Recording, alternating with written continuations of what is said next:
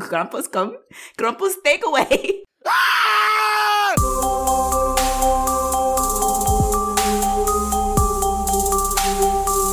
You're listening to We Die First, a podcast for Black horror fans by Black horror fans.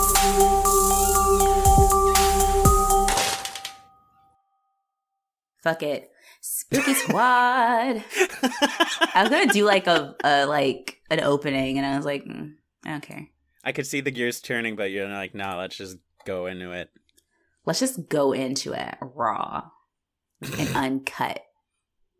It's Skinamax story. time. Raw and uncut, the Sadiq Smythe story. Dude, that's a Netflix stand-up special if ever there was one. It is. Listen, if Sarah Cooper can get a special, okay, let me stop. I'm being such a bitch today. I need to stop. I'm being awful. No, this is good content for me. I can only hope that I make enemies with like Sarah Cooper, and then I like have to see her on the red carpet one day, and then we just have to be like, Sarah, and she's like, Sneak, and we pass. I want to throw this out into the world. I want that moment to happen specifically. It happens, and like Chris Evans sees it, and he's just like, fuck, that was like intense, but like hot. And I'm like, I know. Thank you.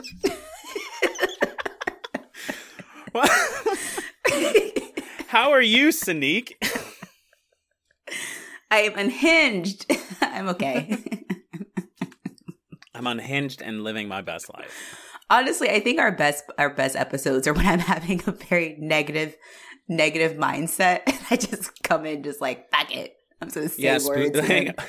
A lot of our reviews, when we have like a string of really good episodes in a row, are just people going, is Sneak okay? But also, I hope she never gets better, because the content is really good. They're like, people just start cyberbullying me in the hopes it's that double-edged sword. Like, cyberbullying is bad, but I really want this podcast to flourish. Yeah. Andrew, how are you doing? I'm great. I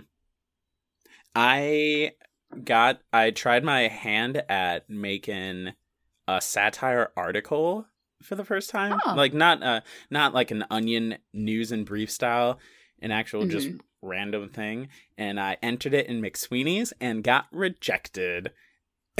But then first off, the way you said it, I thought you were like, and I got accepted. I was like, oh fuck, no. Like ring the alarm. But also like, hey, they read it. That's true. Right? But I did change it a little bit and then submit it to Points and Case, and they liked it. And they put it out. They actually put it out 2 weeks ago, but it went to my spam filter saying that they published it. So then I was going through my spam filter, and I'm like, oh shit. So I was like, hey, check out this thing. Check out this thing I wrote. Did you share it? Yeah. Where'd you share it? Twitter, Facebook. How did I not see this? I'll look for it. I'll dig for it. But That's great. You should submit to Slackjaw. Oh yeah, I keep forgetting about Slackjaw. Because they pay. I don't know if this place pays too, but Slackjaw pays. Nice. I submitted to Slackjaw in the summer, and they said like, yeah, your piece doesn't really fit the tone of our publication. And I was like, what does that mean? Okay, eat my ass. Like, Sneak responded, like, eat my ass. And then, good on them. They sent someone the next day. It's really quick. It was like next day shipping. Dude, that's cool. That's good for you. If you want to read it, this is a really lame segue because it's just what we're talking about. But if you want to read it, you can go to my Twitter at Andrew_on_drums. Who's equally as funny, if not funnier than me, Sneak. Where can we find your tweets? I'm definitely just like equally funny. I'm not funnier than you. Oh, thank you. You can find me at say_anything. That's SEY_anything. I just posted a new video, which I don't like, but is being received kind of positively. So I'm like, okay. That's half the battle. Is I'm a big fan of things that you personally don't. It's not. You're not super stoked on it, but it's being well received. Yeah, I think what I did, it's not the most polished thing, but I posted it because I was like, well, I worked on this, so fuck it, I'm just going to post it. And I'm trying to take that approach more in the future of like not obsessing over it being perfect. And it's like, you know what, just make stuff and then post it. But I think I'm going to keep doing dramatic readings of tweets. It was fun. Oh, nice. Like, I like it. There's so much content because it's Twitter. I don't have to write anything. It's just me reading it. So, that's and half if people the battle. can get Netflix specials from lip syncing Donald Trump, then I guess I'll steal other people's. Let me stop. Seriously, man. I'm actively just trying to make enemies with Sarah Cooper. I'm sorry. No, yeah, please always attack Sarah Cooper.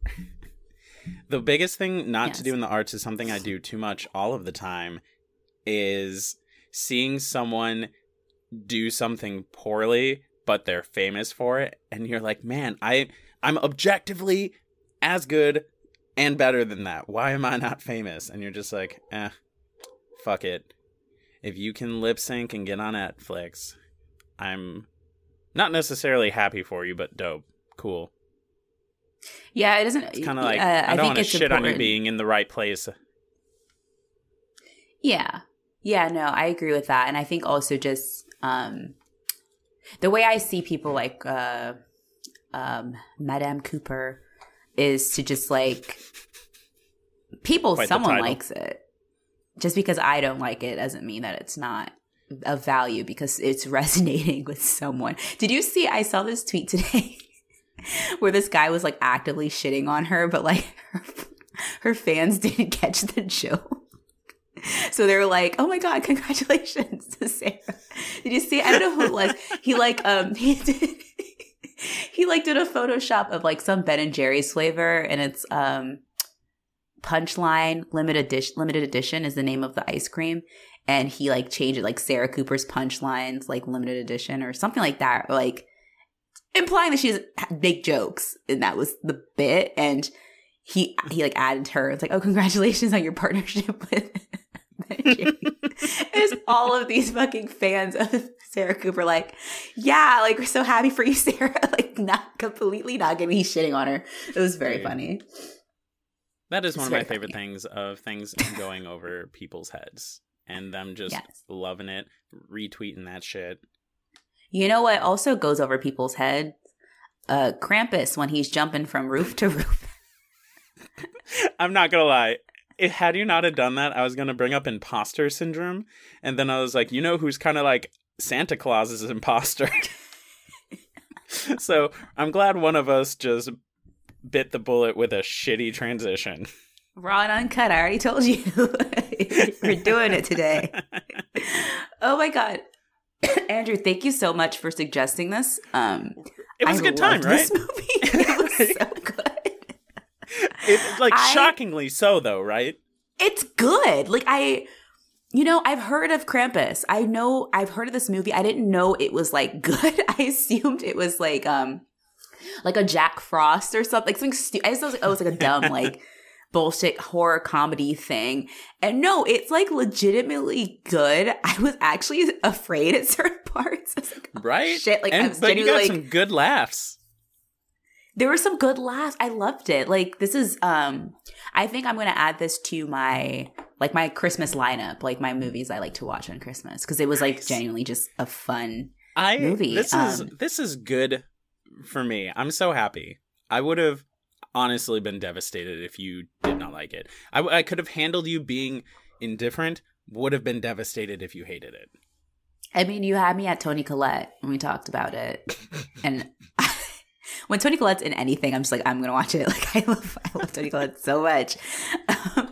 Yes, we covered the fuck. We covered, we did the whole movie remotely. We're not just journalists. We watched Krampus from 2015. It's a Christmas comedy horror film directed by Michael Dougherty, starring Adam Scott. Oh my God, who's also, it's another like hot white man. Can we talk? I would let Adam Scott kiss me on the forehead. I let him kiss me on the forehead. Just love it. I think it'd be cute. Adam Scott, Toni Collette, David Kirshner, Allison Tolman, and a bunch of other people. It's about a family that is kind of falling apart around the Christmas season, and Krampus comes to punish the children in the family. That was a nice little accent. Krampus. Using that, international relations degree. Krampus. Can I start off by saying that Omi is the villain in this movie? Who? Omi, the grandma. Oh, yes. She's the evil one? She's the villain. Do I need to substantiate that argument? I thought you'd be on my side. As we go through this. I really thought you were going to be on my side. We will discuss. We'll discuss. I'm kind of now that we'll get into it. We'll get into it. Let's jump into it. Don't want to give away the goat. Get it? Because he's a fucking goat. Okay, so yeah, I get it. Okay. So... God damn it. All right, we start off 3 days before Christmas. Oh, wait, no, actually, no. We have to talk about this opening. This opening scene is phenomenal. It's so good. It's the best, like, what Black Friday used to be, with just hordes, like, and it's all slow motion of just, like, people beating the shit out of people to get presents. And, yes. like, getting tased by mall security. Getting this person, this woman rocks this guy in the face with a skateboard. It was so good. It was giving me like the Zombieland like credit sequence. It's just like chaos in slow motion. All set to Bing but Crosby's. In this case, it's beginning to look a lot like Christmas. Yes, which I feel like is like, I mean, it sets, that's the theme. The theme of the movie is like, Krampus comes to get you and you forget the spirit of the holidays. And that, what better way to describe that than like Black Friday or any like pre-Christmas sale? That is that. Like, that is our... it was so good. Our thesis.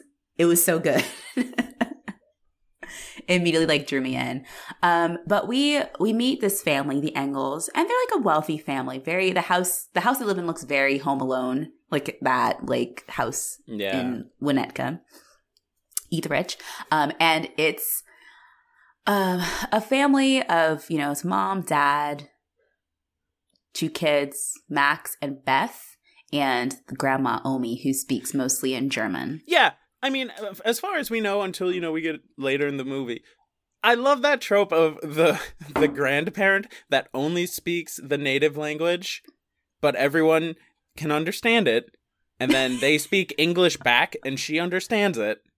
Yeah, it's like she just chooses, and I'm actually happy to see it be a white grandparent, because it's always like a Chinese grandma or like our abuela or somebody who like, it's never like a white family. And I'm happy it was finally like, no, just a German speaking old white lady who just seems to know English, but just doesn't like to do it ever. I do like they've thrown one scene where they're like, yo, Adam Scott, we need you to just memorize 2 lines in German. It's like... I feel like, usually in real life, there's a give and take where the grandparents will try to do some English, but then there will be a full-on conversation in the other language. And usually, and you're just like, come on, man.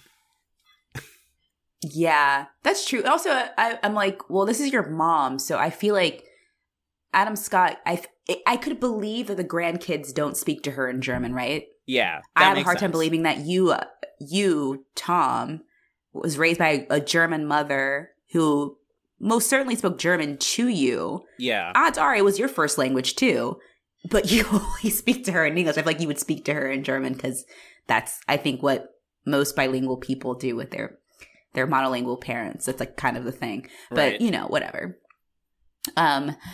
He doesn't care about his culture. He hates his culture. I've decided that. He's like a self-hating German. So it's Christmas. It's a few days before Christmas, and the mom, Sarah. So Tom's the dad, Sarah's the mom. Sarah's side of the family is coming to visit. Before we even meet them, it's already like set the tone.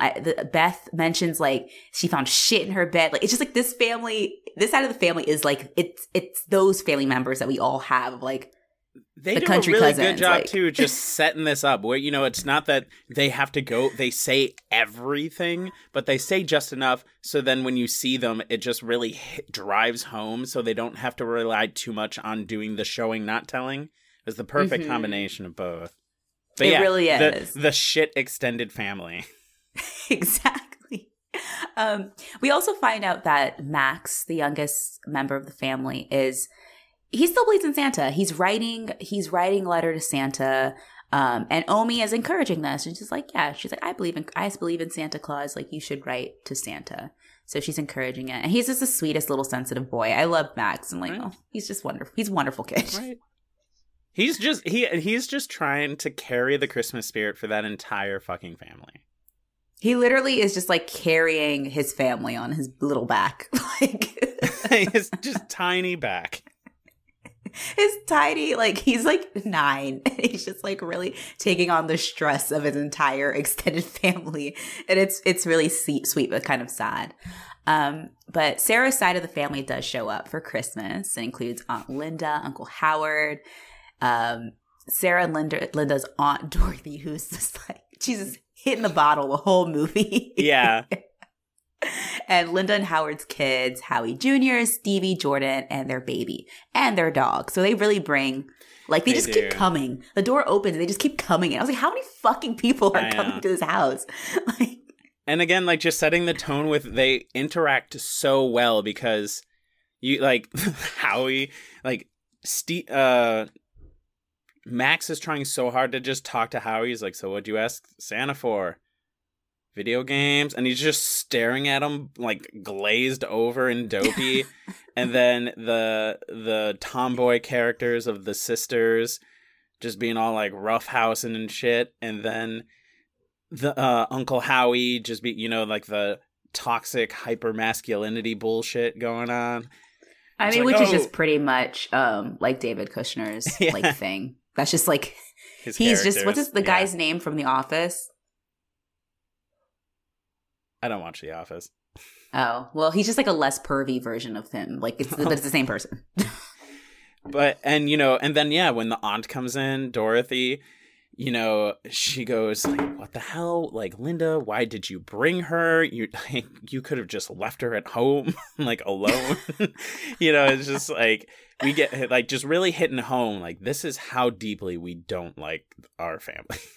Yeah, and like also just like the existing tension, like you immediately get it between Sarah and Linda. Like Sarah's the one who like, okay, my backstory, she grew up with these people, also kind of like, down home, salt of the earth types of people. Sarah got out of her family, maybe got out of her small town, went to college, married well, living a very nice life. Linda didn't. The tension of like, oh, my perfect sister who has this like really nice life and my other sister who's not really, doing great. So it's a great, like, it's a great introduction of character. I think that they do an excellent job introducing all these people and we're like, okay, cool, established dynamics of this family. And I care about them. I'm like, I immediately like, okay, I'm invested. I like these people. Right. I want to know about them and what's going to happen to them. Right. So that's like this movie, the content and everything's great, but it's very well written. Yeah, it's extremely well written. So they all get together to have dinner. And I was surprised. So Sarah makes a massive dinner. And I'm like, I didn't realize it was a few days before Christmas. Like, I think I might have looked away when we saw Max's advent calendar. Yeah. But I was like, wait, is this Christmas now? Like, what is this? And then to find out that it's not, and I'm like, you did all of this. Yeah. Not Christmas? Like, bitch. I know. Okay, Miss Perfect. I was Linda, I would hate her too. I'm like, damn, bitch, like, you're doing a lot. But they're having dinner, and Sarah's being, harassed by her family because, oh, she's all this fancy shit, like, da-da-da. There's a nice little, I love the back and forth between her and her sister about like, oh, well, I thought you want something different than like the hot dogs and mac and cheese type of thing. And it's like, ooh, yes, barbs, love it. Yeah, they're just everyone's being so snippy. And then finally, like Sarah leaves. It's like, I'll go get dessert. That was the final straw. And we got a nice little scene of Aunt Dorothy going in there, and then it was a nice humanizing moment to show, it's like, even though we clearly don't get along, it's like, I deep down respect you, because she's just like, it's like, for your sake, get the fuck out of my kitchen. And she's like, okay. She leaves. And we get the nice scene of the girls, they had stole Max's letter to Santa, and they just start reading it out loud, and it's all this really nice heartfelt things, It's so sweet. And it's great because this letter is like huge for the plot, and then it also just helped really drive home all of the things. Like, I wish, like, my dad just has to travel so much for work, and I just wish my parents are happier. I think they just miss each other. And I wish, things were easier for Uncle, Howard and Aunt Linda. I know things aren't going, like, super easy for them. Mm-hmm. And it's like... and also, like, I wish that me and Beth hung out like how we used to. It's a wonderful, like... I was the youngest kid in my family, too. And I really related to that. So it's like, like, you're a little kid and, like, you're watching all of this happening. And everyone, I think people as adults assume that you don't get it. But, like, you get it and you see it. And it's, like, at the core of it all, you're just like, I just want us all to get along. It's just, like, it's very sweet. And, like, oh, someone hug Max. Right, yeah. And then he, rightfully so, Max gets fucking fed up. And he's like, I hate you all. And he runs upstairs. And Adam Scott, I love that he is like, he is, I don't think Adam Scott's a character actor, but I do like that all of his characters have if they're in similar enough veins, they all have just that Adam Scott quality of, because I love Parks and Rec. So he's out there just trying to talk to his kid and be a good dad. And he's like, Max is saying, why do we have to hang out with our family? Like, we have nothing in common. We realistically don't like them. We just share DNA. It's like, well, that kind of forces us to become closer because we have to find the things in common to get along. And then he goes, do you believe that? And he's like, you got me. I hope so. It's just like a very Adam Scott character thing to say. Like, I guess. But I like that because I think it humanizes him so much. I think other writers would do the corny thing of like, we got to stick together as a family and like just be really like kind of Norman Rockwell. And instead it's kind of just acknowledging like, it is weird. Familial obligations are totally fucking weird, but we just kind of do it because I guess we have to. I actually had a similar outburst as Max once when I was a kid. Okay, this is why Sonique is Max. This is why she's I am such a little Max. Like, this is like, I think it's why I love this movie so much. I was like, oh, Max, I get it, boy. Like, let's talk. So similarly, this was not the holidays, but it was summer. And one summer we had a bunch of family come visit. It was my cousins from Minnesota as well as my cousins from Ohio.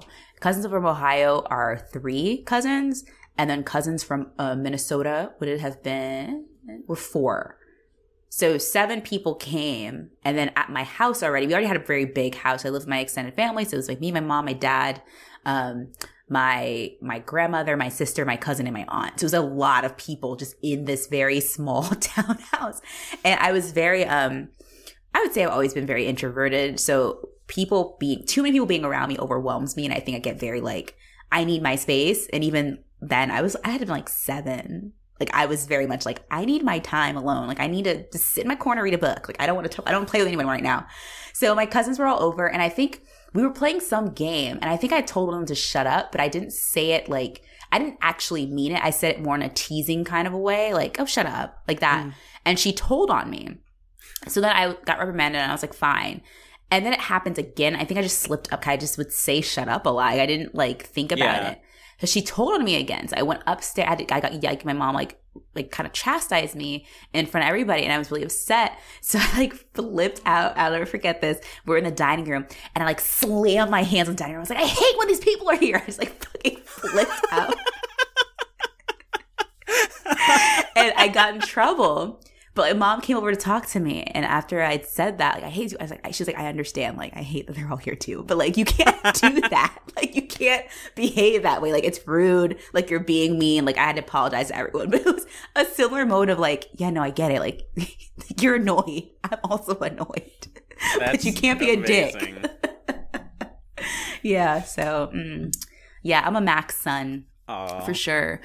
Yeah, so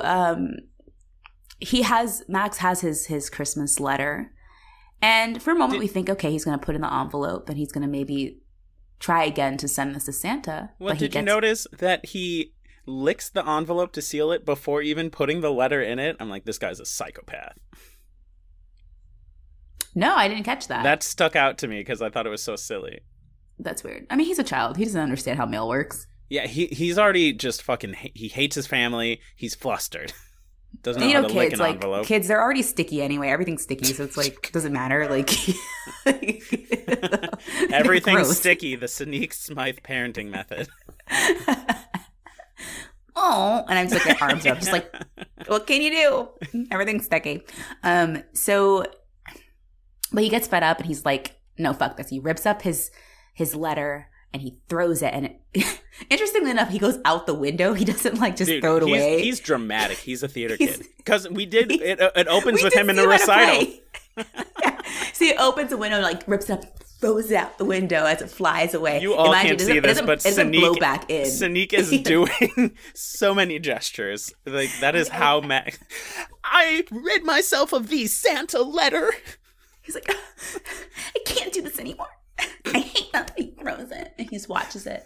I like that's when he would have like, if it was a Disney movie, he'd be singing and he'd watch it. Oh yeah, it'd be like when Belle sings that stupid song on the hill.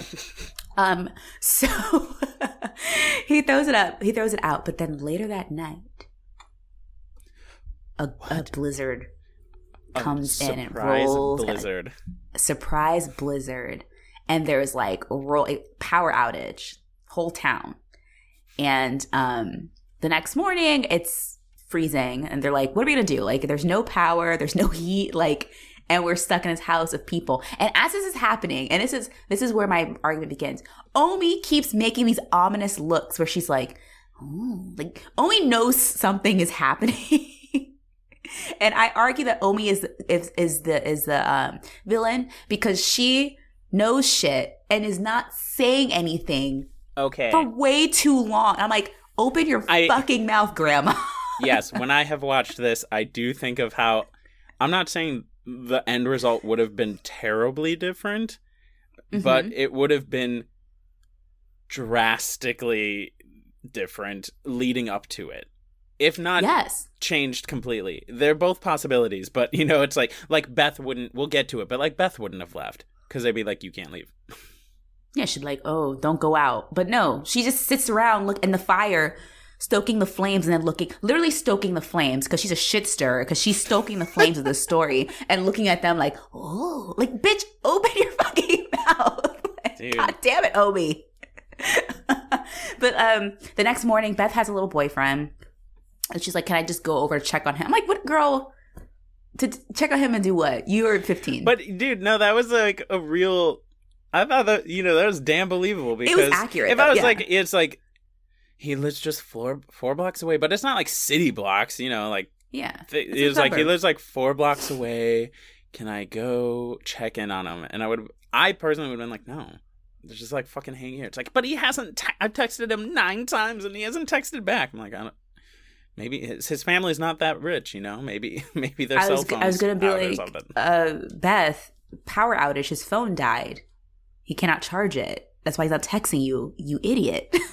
Yeah, I'm like, you're thinking about this with 15-year-old brain, and I'm going to just stop it right there. I'm an adult, and I'm going to explain to you how these things work. Yeah. But they tell her, like, fine, okay, you can go 1 hour, come back. So Beth goes out. This part was the first bit that started to, like, freak me out, because we first get our glimpse of Krampus, and he's like on the fucking like roof, like it's looming behind her, like in this blizzard. Spider-Man leaping from roof to roof, and I was like, "What the fuck is this?"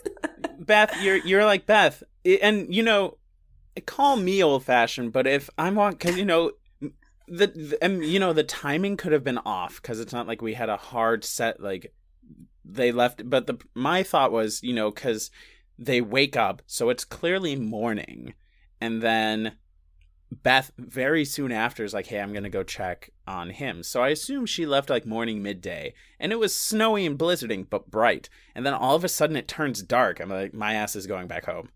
I've played enough video games to know when it starts getting dark, I don't want to keep going forward. So, I mean, this is true. Beth, but you know, Beth is digmatized. She looking for her boyfriend. So she gonna keep walking in that snow. She don't give a damn. She's fucking Donner Party out here. But those Krampus shots are nice. You're right, because he was all shadowy. You're like, I know what you are, but like, what are you? Because I can't really see. Yeah, and he's like jumping from roof to roof. She finally manages to hide beneath the delivery truck. Before that, we see the delivery man had shown up earlier, the DHL guy, and he's like frozen to death in his truck. And I was like, oh, fuck, this is like some day after tomorrow type shit. Like, this is climate change. This is really an allegory for climate change.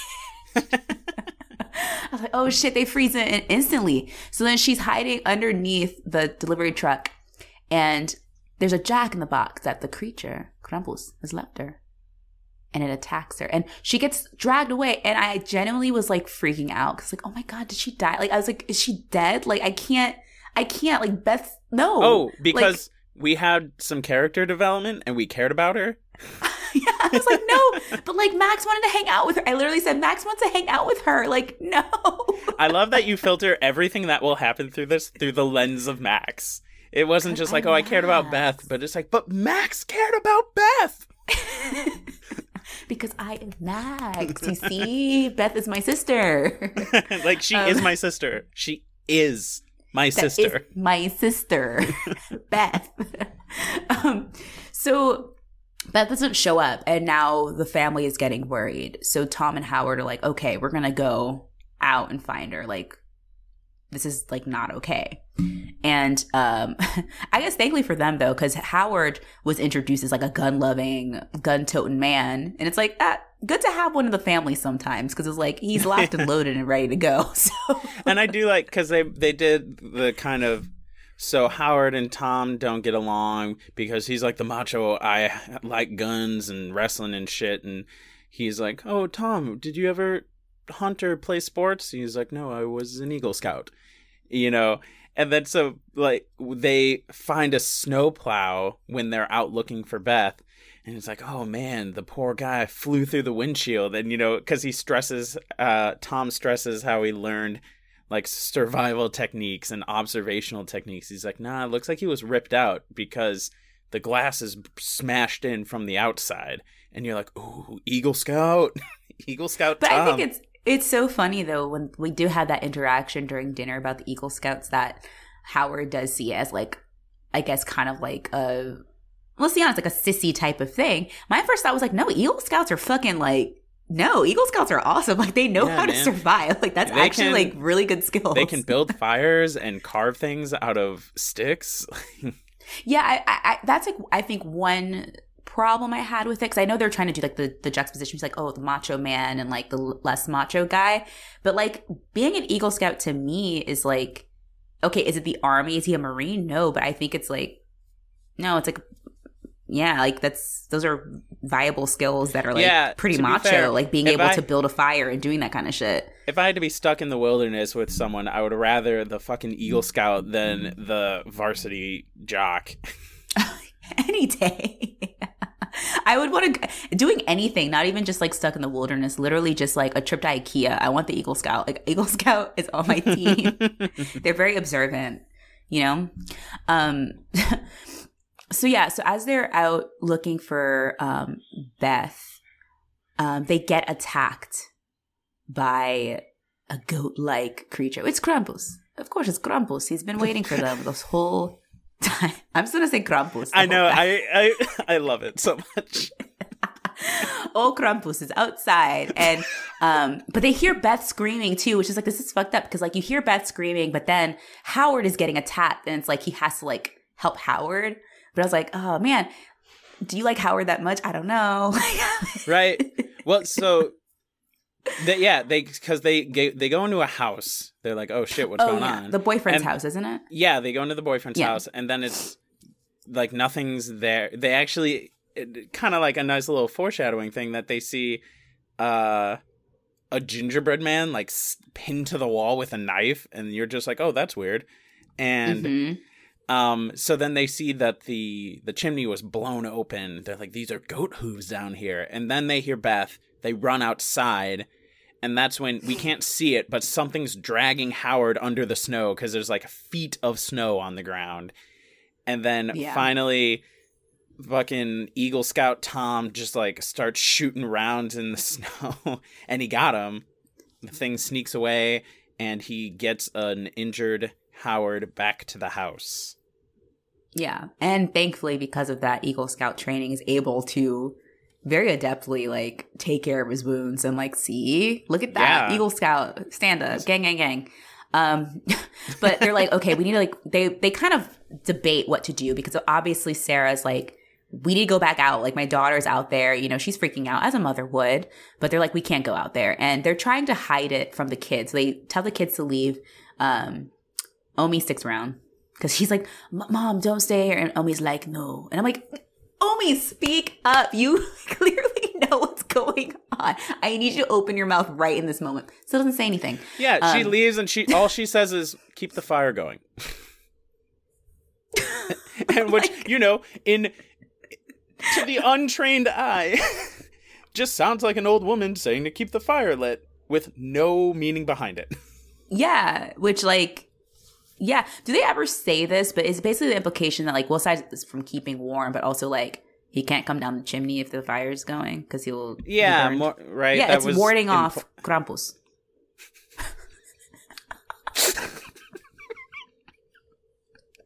Yes, it does.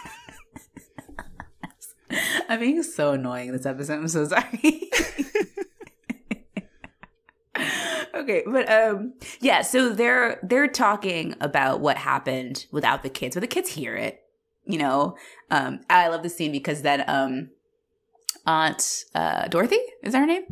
She's like showing them how to make peach schnapps. She's just like making like a cocktail. Yeah, she's like a cocktail tutorial in the kitchen with the children, which is just like a little bit of sweet, a little bit of spice makes everything nice.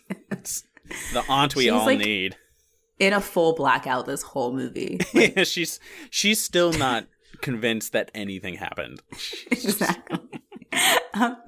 But they all overhear this and they're like, okay, like what is actually happening?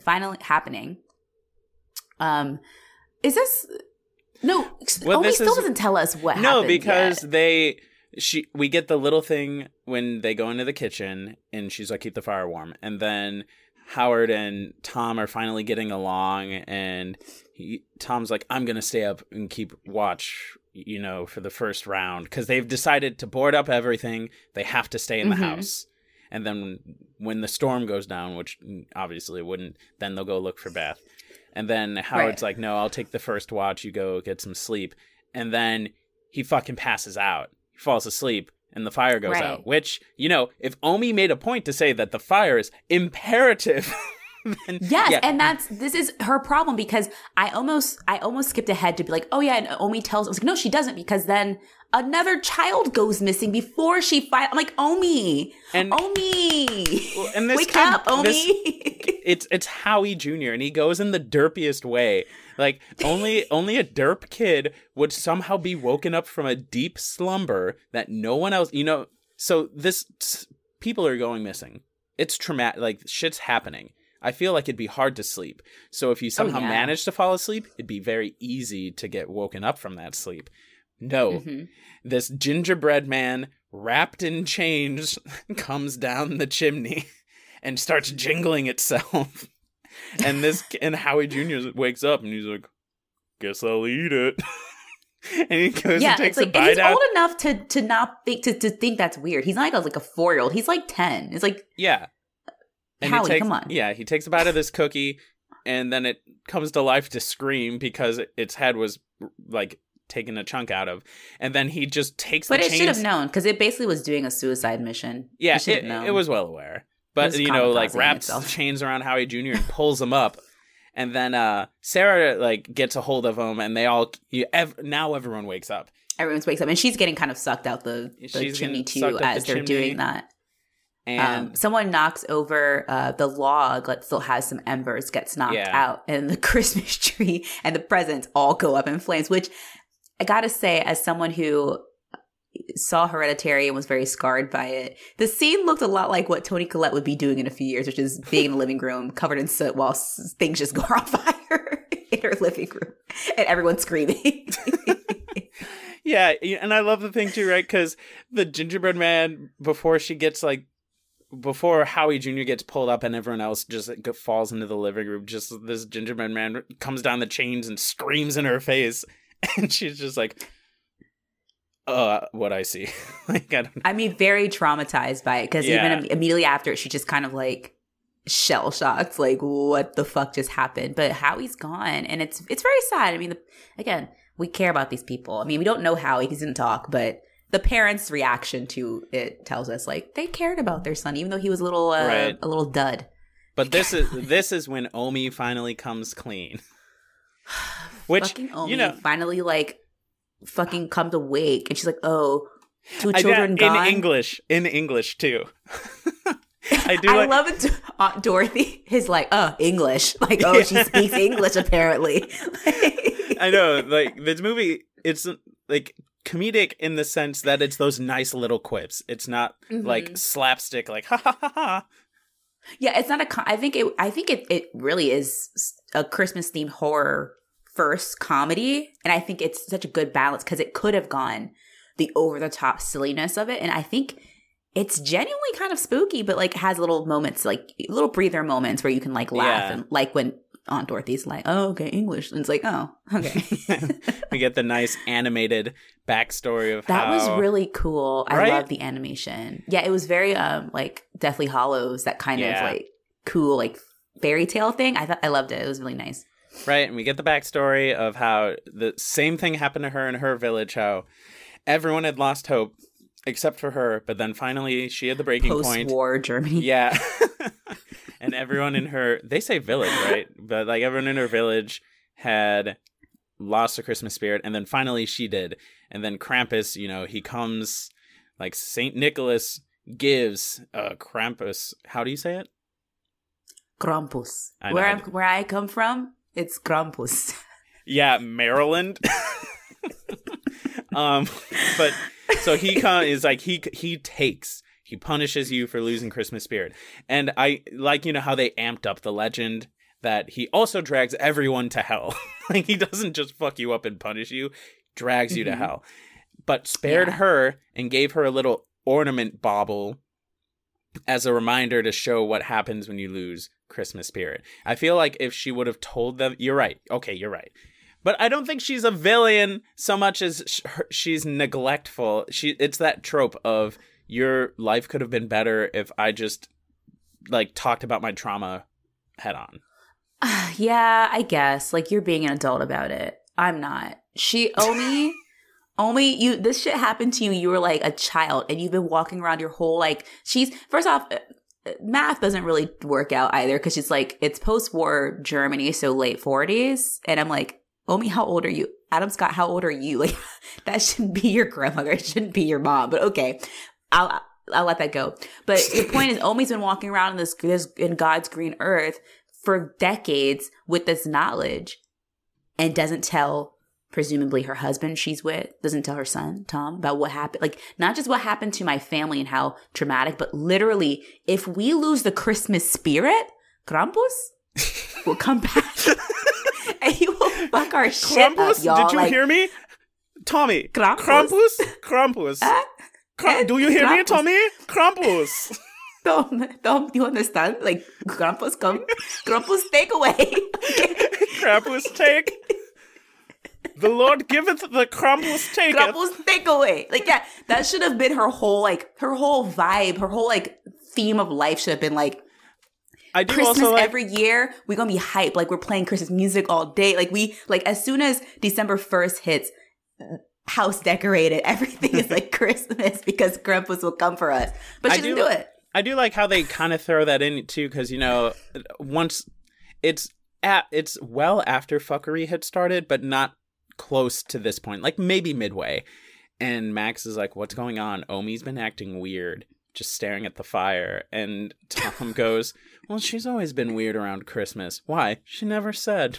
Never wanted to talk about it.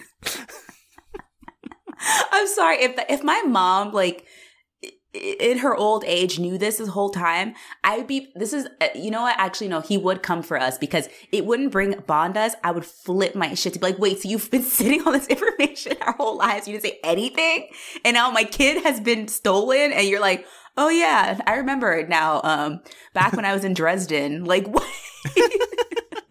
That's also a hell of a city to have just pulled out of your head. But well, the bombing of Dresden, it was raised, and it was a whole thing. So I remember that one. But anyway. I do also dig, right, that like a whole like village, or in this case a whole family, everyone can lose their shit and be awful, but it's on the back of just one person to shoulder this burden. And if they finally had it, it's like, whoa. It's kind of like, there's this episode in Family Guy, because I don't know if you watch it, but like Meg is the punching bag of the family, and then she just finally goes out. It's like, Lois, you're a horrible mom. Dad, you're a fucking drunk. And Chris, you're literally the worst fucking brother. It's like, you guys all pick on me because it just allows you to be the worst like version of yourself. And then the whole family just has a fucking meltdown of how they're the worst people in the world and blah, blah, blah. And she's like, wow, for this family to even remotely function, I have to be the punching bag or else they can't do it. So she's like, guys, I was just kidding. You're the best and I'm a piece of shit. But that's that made me think about like this, like so Max, you know, I'm like, shit, Max, I'm so sorry that you had to hold on to that Christmas joy, but you fucked up. Yeah, and like, because Omi passed that on to you instead of like doing the responsible adult thing, which is to pass it to the other adults. She's like, no, let me just tell this child. I won't tell him what happened to me, but just be like, oh, Max, you must love Christmas. I won't tell you why, just do it. And then we have to like, now this awful thing happens, and now he has to live for all eternity with the guilt that he damned his family when he did it. Like, he's just a child. You think she would have just unnecessary been like, yo, be super happy. It's December. It's like, why, Omi? Just do it. I swear to fucking God. Just do it. Gosh. And now I think about it, this movie does have a very cynical, it's very cynical, really. Like, it's, but it's still wonderful.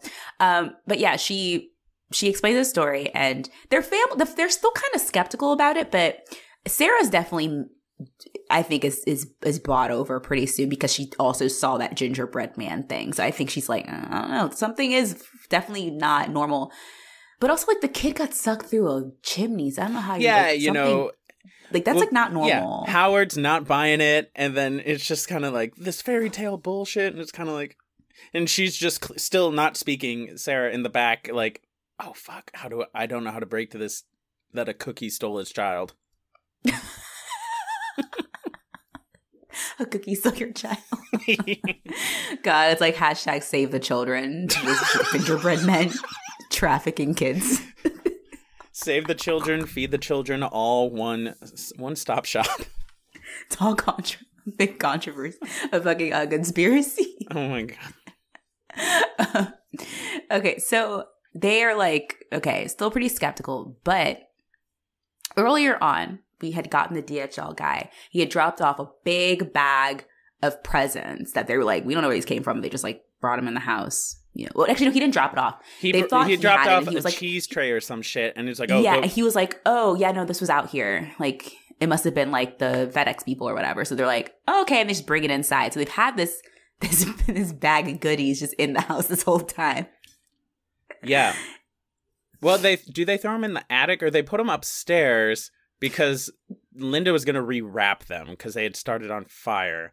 And yes, because they're the stuff that had caught on fire, but they weren't totally destroyed. So they put them, they put them upstairs. Mm-hmm. And we had earlier gotten, like, we had heard before the fire went out, or maybe after, it doesn't matter. But they heard things upstairs, and they're like, squirrels. And then, like, clearly, like, footsteps. They're like, see? Squirrels. And then we get a shot of the presents all shaking, and then the sisters, Stevie and Jordan, they go upstairs because one of them needs to use the bathroom, and the downstairs one's clogged from Aunt Dorothy. So, but then we start hearing Howie's voice, clearly not him, and they're like, "What are you doing?" It's like, "Come up here, I found these things." And they go up in the attic, and then they just start fucking screaming, as one does when things happen off camera. And that's when the family split. So Howard goes with his shotgun into the kitchen because he hears some shit, and then Linda, Sarah, it's just those two, right? Or is there... No, does Dorothy grow up? No, it's Linda and Tom and Sarah. They go upstairs to handle whatever. And I love this. We see this Jack in the Box that gets just larger and larger, and we get this fucking demon Jack in the Box where it's relatively normal. It's huge, but its mouth has like a predator jaw. Yes. It's eating one of them. That thing was them. scary. Yeah. It was terrifying. Yeah. Because, I mean, like, old-timey toys nowadays, it doesn't matter what they are. They're terrifying. And they're so weird. They have this like a fucking uncanny valley like vibe to them, and then you ramp this up with them being supernatural, like actively trying to eat you. Dude. Like, yeah, not. I had cute. my ex-girlfriend. Whenever we would like visit their hometown, we would stay at her grandma's. Very nice people, but her grandma's very into like collectible antique toys, so like each room had a theme, and most of them involved dolls. I mean, like antique dolls. I mean, I'm not shitting you, man. I had to sleep with the door cracked open just a bit so the light would come in from the hall, because it just like 10 to 15 dolls in any room staring at me. That's not okay. No, dude, it was terrifying. I don't get doll people. Like, I grew up obviously like playing with like Barbies and stuff. I did have a few porcelain dolls my mom got me. I didn't want them. I don't know why she got them for me. I thought I was afraid of them. I think because my sister wanted me to be like a little girly girl, and I wasn't that girly. I played with Barbies, but I wasn't like that girly. But like she was like really into, I think, the idea of me like having that kind of, I don't know, it was weird. But like I got a few like porcelain dolls from my mom, and I hated them. I would have nightmares about them all the time because they were creepy. You know, Barbies aren't creepy. Barbies are career girls and they're cute. But porcelain dolls are porcelain dolls. My porcelain doll was just dressed like she was in 1904 and staring at me. I didn't like it. Probably racist too. I didn't like her, and there were several. I really wanted to break them all. Like, all of these toys are similar. This scene was really cool because we got like, this was, I think, the most monstrous things we got face up, because we had the Jack in the Box, and then we had the gingerbread men that were attacking Howard in the kitchen that somehow got their hands on a nail gun. So that was comedic and silly. And then it was juxtaposed with like the terrifying things attacking up in the attic. And there's like that fucking angel, and also just the trope of things having long wiggly tongues, and whenever they attack you, that's their go-to thing, is to just lick you until they can bite. But I do love Adam Scott, Tom. But Adam Scott, he's just randomly, he's like, bear! And they're like, what? Bear! And this fucking stuffed bear comes running at Linda and starts biting her, and every time she punches it, it squeaks. This is where, like, I think, like, they really went off with the comedy, which was good, because up to this point, we didn't really have too much of it, so it was nice to get, like, this fun climax, but it wasn't, like... They had a chance to be over the top, but it wasn't the whole movie. That was genuinely just like a lot of shit happening. And Adam Scott, like, in everything. Like... Sorry, it's just like Adam's just, again, an Adam Scott character thing is just like every time when he saw the Jack in the Box, he's like, he wasn't like, oh fuck, like that's terrifying. He was like, oh come on, really? And then every time a new monster would come up, like a toy, he's like, oh come on. He's such a wonderful like straight man. He's so good at it. It's just like very relatable. Just like, yeah, I like this guy. Like, I am this man. He's very funny. I'd let him kiss my forehead. Of course. God, I can't wait one day. So Tom decides specifically, okay, they're gonna like flee to that abandoned snowplow they had seen earlier, and they need to get the fuck out. So they're all like getting ready, like we need to get out of this house, like we need to just get away. And they had talked about it earlier too, that they had planned. Well, until they realized that the truck was destroyed, Howard's truck. Like we just need to just drive until we're just not here because it's everywhere. Right? But Omi sacrifices herself and she's, I guess, stay by the fireplace, keep that fire going to sacrifice herself to Krampus.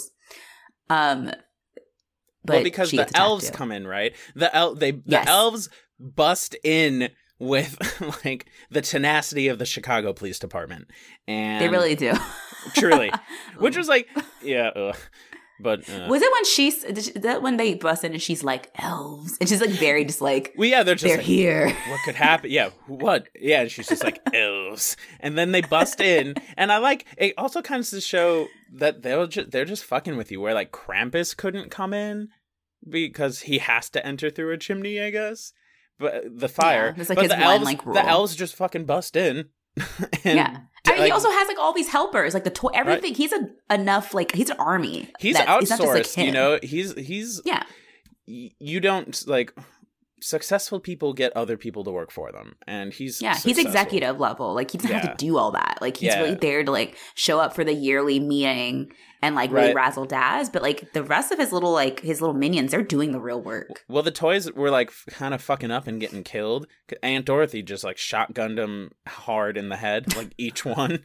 But so the elves came in as, you know, middle management. Like we gotta clean this up before the big guy comes. But then the big guy I feel bad for needed the to toys. come. I really hope the toys unionize one of these days. I've heard that their work conditions are really terrible, as we saw. Right. But then like you were saying, this is when they douse out the fire so Krampus can come. And then the elves fucking leave out the window. And that's when Omi's like, I will stay here. I feel obligated as I've fucked up the last 40 years not saying anything. But I'll stay here. And then the family books it. I just can't get over that Omi lived through the Cold War, the Beatles, disco, the Reagan years, fucking the crack epidemic, the internet, knowing all this information and just didn't say anything to anybody. Yeah. Why wasn't Omi on Reddit pushing out these like letting people know? You're saying all these things, and I just pictured like Omi is like discussing the Cold War. It's like, oh, like how's this? How you feel about president's handling of this thing? And it's just like, I have nothing I want to say about Krampus. And they're like, what? Nothing. And then or like she finds out like JFK's been shot and she's just like she I don't know, it's not even that she mentions Krampus, it's that she like notices like these major events are happening, but like in the back of her mind she's also like Krampus will come and take away. You know, she's like, what? She's on the dance floor like in the 70s like, yo, do you love the Bee Gees? I love Christmas. And then, you know, she's like doing fucking crack in the back alley in the 80s. It's like, yo, you want to do some more? It's like, as long as it's Christmas. They're like, what? It can be whatever you want it to be, Omi. And she's always been Omi to like all of her friends. To everyone. Like, she literally has been called Granny her whole life. I'm 23. Okay, Omi. Shut up, Omi. And do a line with us.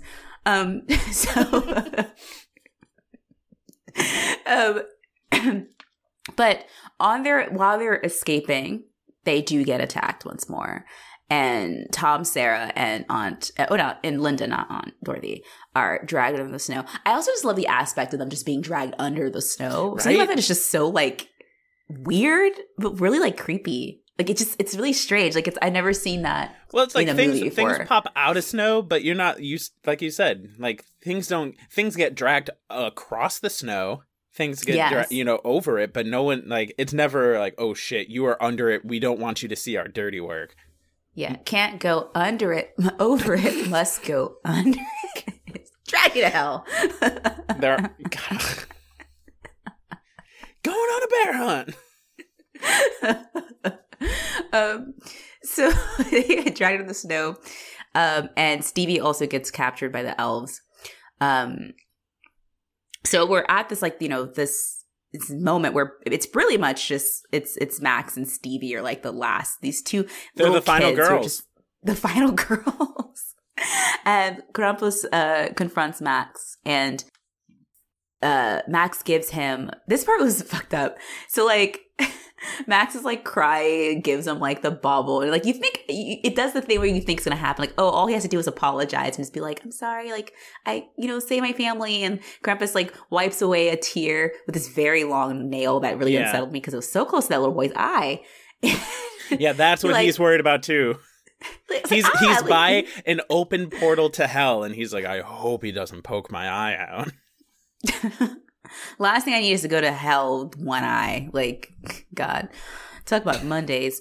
So Krampus like wipes a tear away, and I was under the impression like, oh, okay, like it's gonna be reverse or something. And then like Well, we Krampus get in the his- nice music too, everything's yeah. happening. So I'm and like, then oh, okay, like maybe, and they all laugh at him, and the music turns sour, and well, because he does the selfless thing which of means saying, they're laughing at me. yeah, well, so Sneak hands back the bauble. Sneak is Max, and he's like, Sneak says, "Take me instead," but then they laugh and they throw both of them down Like into fucking hell. into hell, and then holy shit, Max wakes up rolling over the side of the bed, as one Yes. does after you've tumbled through. And I didn't buy this 1 minute because I was like, no, there's a haze. This is not right. Yeah. This is not a dream. It wasn't all a dream. There's some shit going down.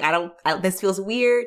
But he wakes up and it's Christmas morning. It's snowing out, and he goes downstairs, and his family's all downstairs, like they're about to open presents, and they're like, we've been waiting for you. Like, oh my God, like da-da-da-da, just, whatever. But that fucking lighting and the haze of it all, I'm like, nope. Right. Mm-mm. Well, yeah, Nope. everything's happy. They're all opening presents, and then Max gets like this last one and opens it up, and it's the fucking ornament bauble from Krampus. And But even before that, Omi knew, because Omi looks at him again. I'm like, Omi, say something. Yeah. Come on. Well- You didn't learn anything. You're just looking at him like, I know the truth where we actually are. but And I'm like, everyone Omi, looks fuck at off. him, and they're like, Yeah. we remember, it wasn't just a dream. And Yeah. then, it zooms out, and they're in a snow globe in Krampus's lair, surrounded by all these other snow globes. And then we get all of his demon toy helpers at the end doing a jump scare, which of course made me think of you. Now, No, I knew it was coming. I was like, Yeah. they're going to jump scare. I just know it. so But, that's it. But I wanted to ask, because when I watched this, and because I watched this with a friend and we were talking about it, like when I first saw it a couple of years ago. And so how did you interpret it? Like that's his fucking eternal hell, is living in this happy day, but like that happy morning over and over? Or like the other thing that people say is that that's real life. Everything is back to normal, but the bauble is to remind you that he will come to fucking fuck you up if you mess up again. And the snow globes are just his way to watch all of the families. ooh. Interesting. So I definitely didn't think about it that deeply, unfortunately, but now that you say it, Right? Like, it's possible. Because like you were saying, it was shot hazy with like that little filter at the end. So it could be just like, fuck, this is your family's damnation is being stuck together for all eternity. Or everything's fine, you go on with your life, but once it's December 1st, you don't pull an Omi. I think I like the latter that you mentioned, the idea that, like, no, they are safe and that this is just a reminder. But I can't, but yeah, he's watching them. But see, my interpretation when I first watched it, before thinking about it the way, like, now you've introduced that, so let's try to remove that. I saw it as like, oh, those are just all of the families he's captured. Because remember, like, this happens to the whole town. Everyone goes disappeared. So it's like, it's not just the Engel family. It's like everybody in the town is gone. So I initially saw it as like, oh, these are all the people that he collected. But it's odd though, because if he's being, pulled down to hell, and then hell is that he spends Christmas with his family all the time. I guess that could also be like, it's almost like I don't know how to phrase it.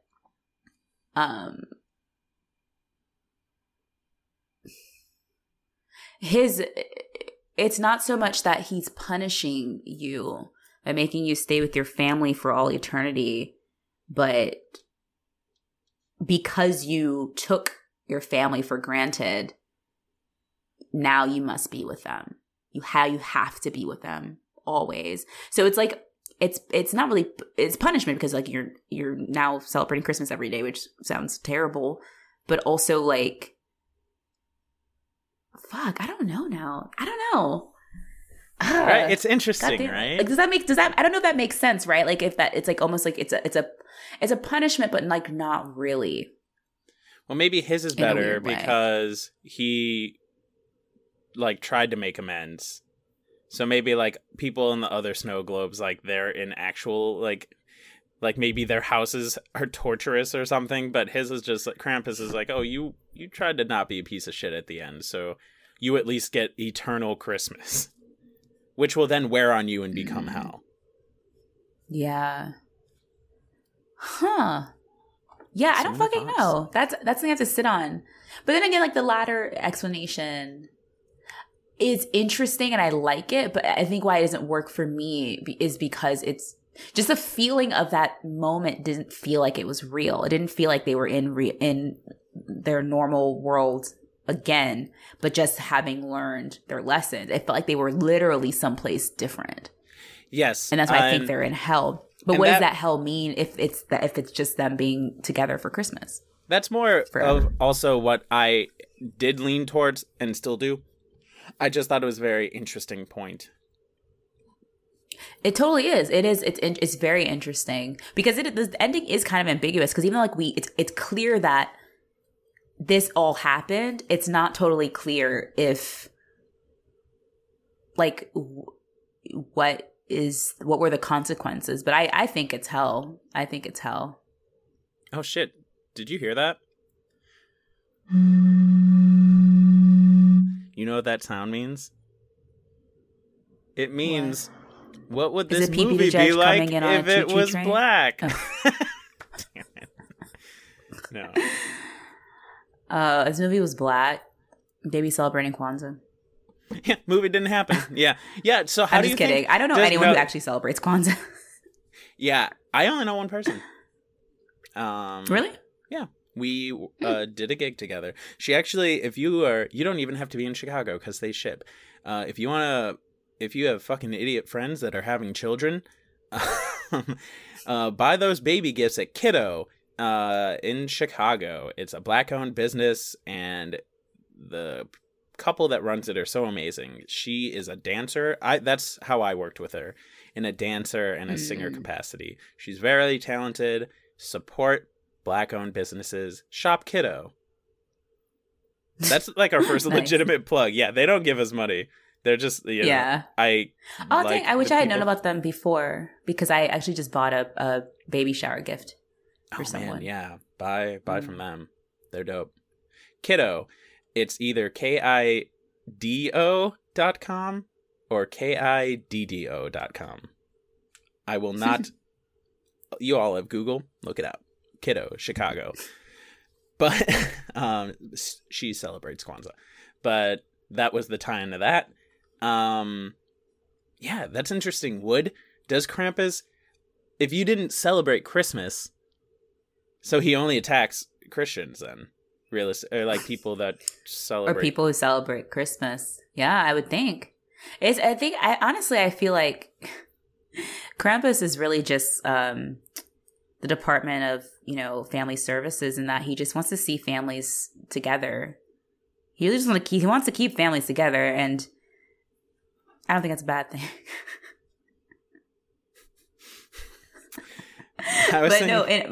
But real talk though, I think that if it was a black movie, this is one of the ones where I think that my only issues, you wouldn't have Beth wouldn't have been able to go to her boyfriend's house. I think a black mom would be like, absolutely not. It's a blizzard. And keep your little fast ass inside. You don't go see no boy in those snowstorms. First off.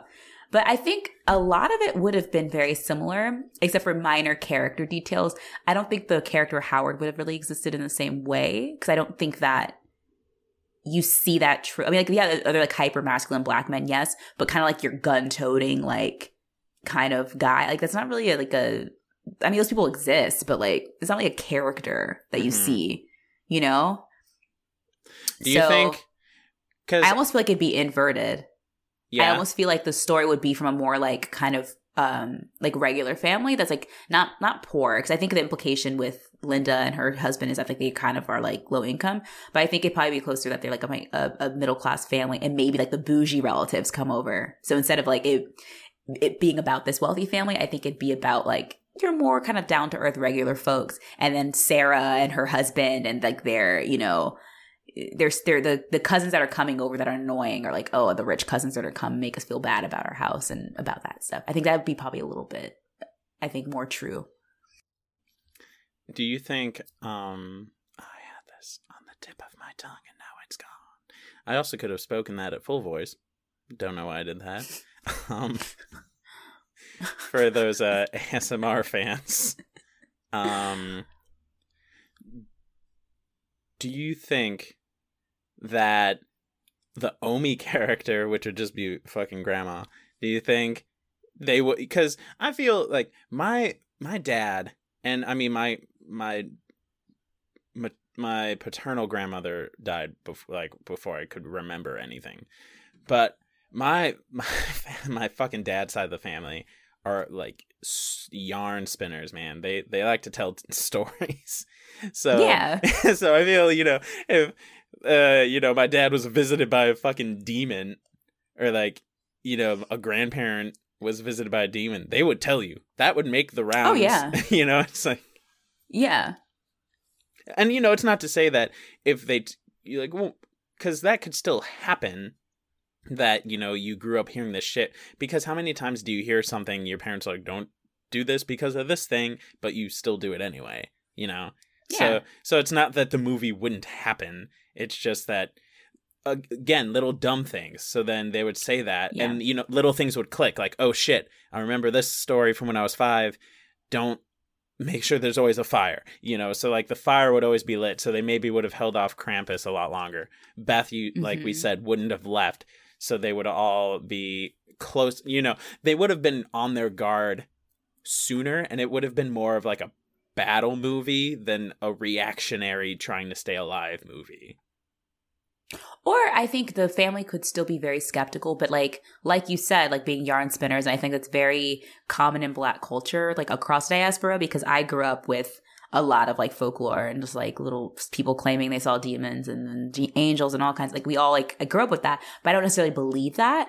So I think it would have been one of those stories of like, oh yeah, like Omi is like, is, you know, Mima, and Mima always talks about this thing that happened when she, you know, she would have told us about it. I'm like, okay, Mima, like you were, you know, it was like a thing that, yeah, sure, that happened. Like, oh, it's just like an old folk tale that she tells, and then it happens, and then it'd be like, oh my god, goat bitch came and real. Visited you. We know, Mima, goat bitch.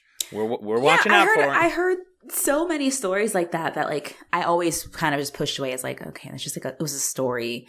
And then what if it came true? I think it'd be like, oh my god, it'd be like the story that Mima, or maybe even like maybe Mima's not alive in the story. I think it'd be interesting if that was like a story we know about and that's been told by grandma, and then it's kind of like more like you're reminiscing about that story or something. But yeah, I think the point is that the family would be aware of this thing, whether I don't think they would have believed it until it happened. And then now it's like, oh, okay, that was the story. But yeah. Yeah, they would have just been would have been better equipped to handle it once they finally started believing it. Mm-hmm. Or it would be, you know, it would be interesting too. I think if it was a Black story, and maybe I'm thinking of Soul Food. It's Soul Food and Krampus like cross section, right? But hear me out. So like the crux of Soul Food is that where the crux. the crux of Soul Food is that Big Mama is like the person that holds the family together, right? This family in Chicago. If you've never, listener or Spooky Squad, if you've never seen Soul Food, I highly recommend it. It's a wonderful, wonderful, wonderful movie. But like, Big Mama holds the family together through her Sunday dinners and like the holidays, and she's like the heart of the family. She gets sick and she dies eventually. And around the same time, the family is kind of falling apart. And it could be an interesting thing to kind of keep the same tension. Let's say there was a matriarch figure in this family that kind of binded them with her old tales of whatever, her childhood and stuff, and these kind of like superstitions. But she passes away, and her was the thing like creates, keeping them at bay.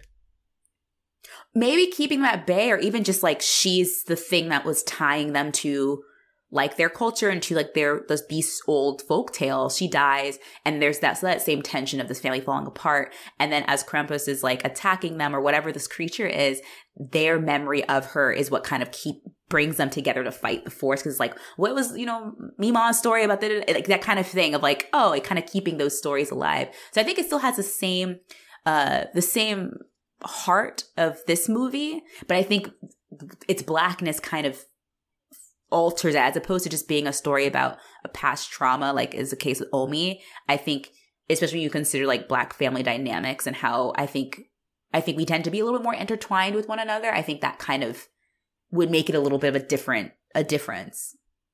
Still the same story really, but it's the heart of it's a little bit different.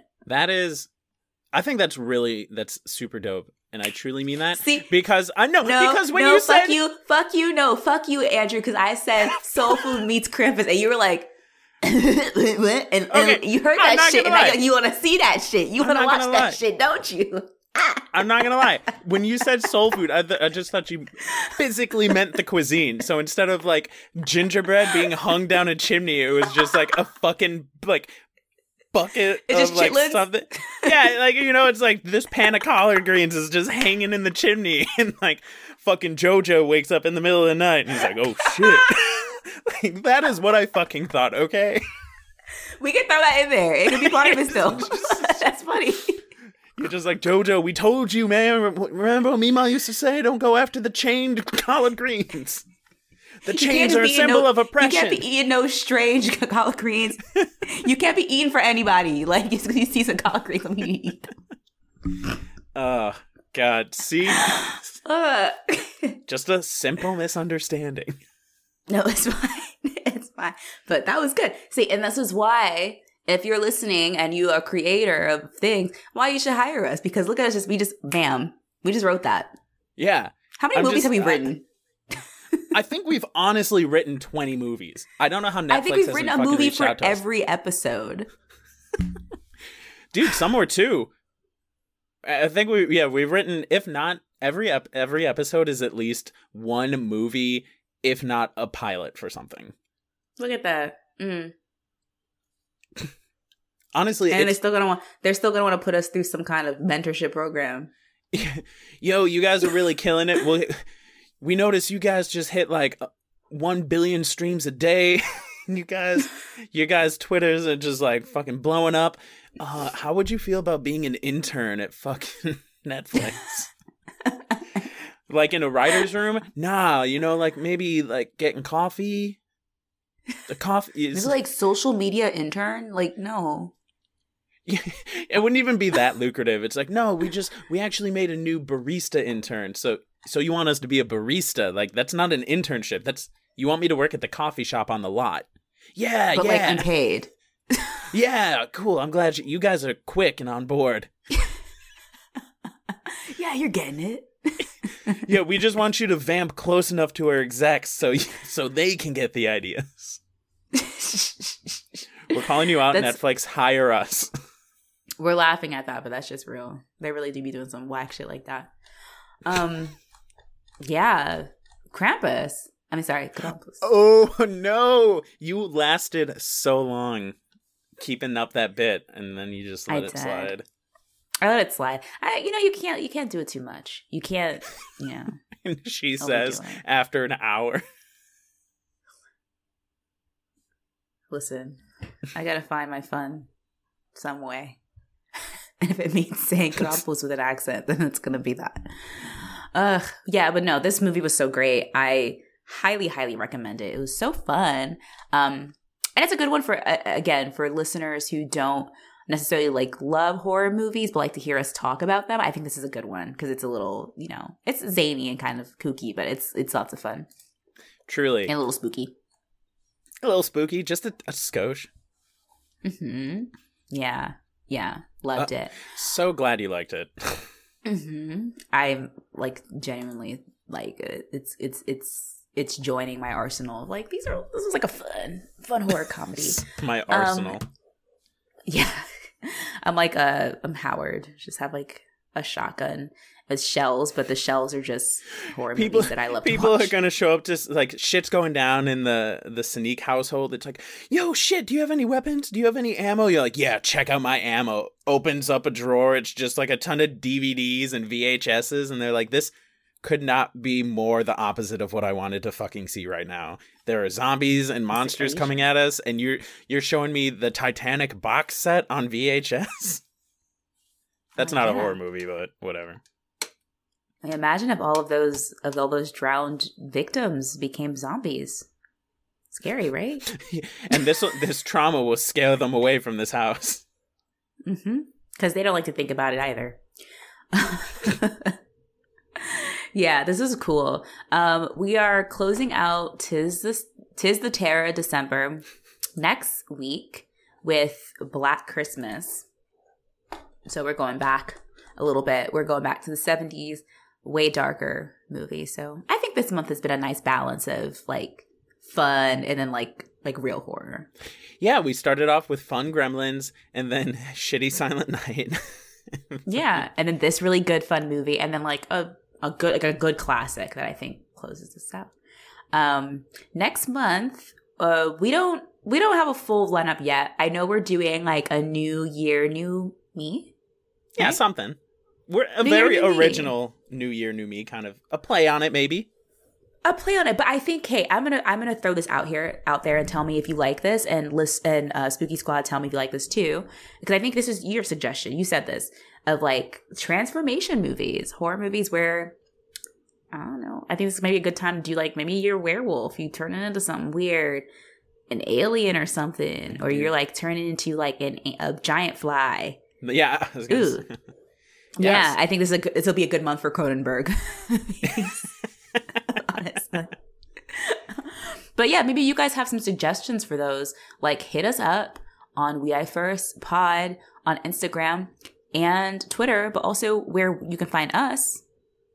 I'm say_Smythe on Instagram. What are you on Instagram as well, Andrew? I am Andrew John Baldwin. There we go. Hit us up and tell us if you have any suggestions for New Year, New Me. Please. No, genuinely, like, please, because I can only think of so many, and like, I'd like to hear what people want to hear us talk about. Yeah, and tell us if you would want us to start a Patreon. We'll accept your money, and maybe if enough people give us money, we'll send out t-shirts. Yeah. Listen, tough times out here. Trying to sell out, guys. Hey, listen, I've been podcasting for a while now. I've definitely pivoted in what I think about people doing Patreons. I think early on before I was podcasting, just a listener, I was like, you want my money? Then you realize how much time and work and effort goes into podcasting and also like costs. And you're like, yeah, you know, it's not, you don't have to. We're definitely not going to put anything behind a paywall, but like, if you want to shoot us some money, like, I won't say no. Yeah, you know, or again, it's the season of giving. Hit us up on our social media and we will share our Venmo. This is just to be also, a funny bit. It's a season of taking because I'm Krampus. Yeah, so if you don't give Sneak, if you don't like give her money, she's gonna rob you, is what she's trying to say.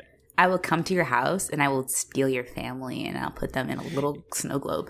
Yeah, she won't watch them. She won't take your money, but she will ruin your family's life.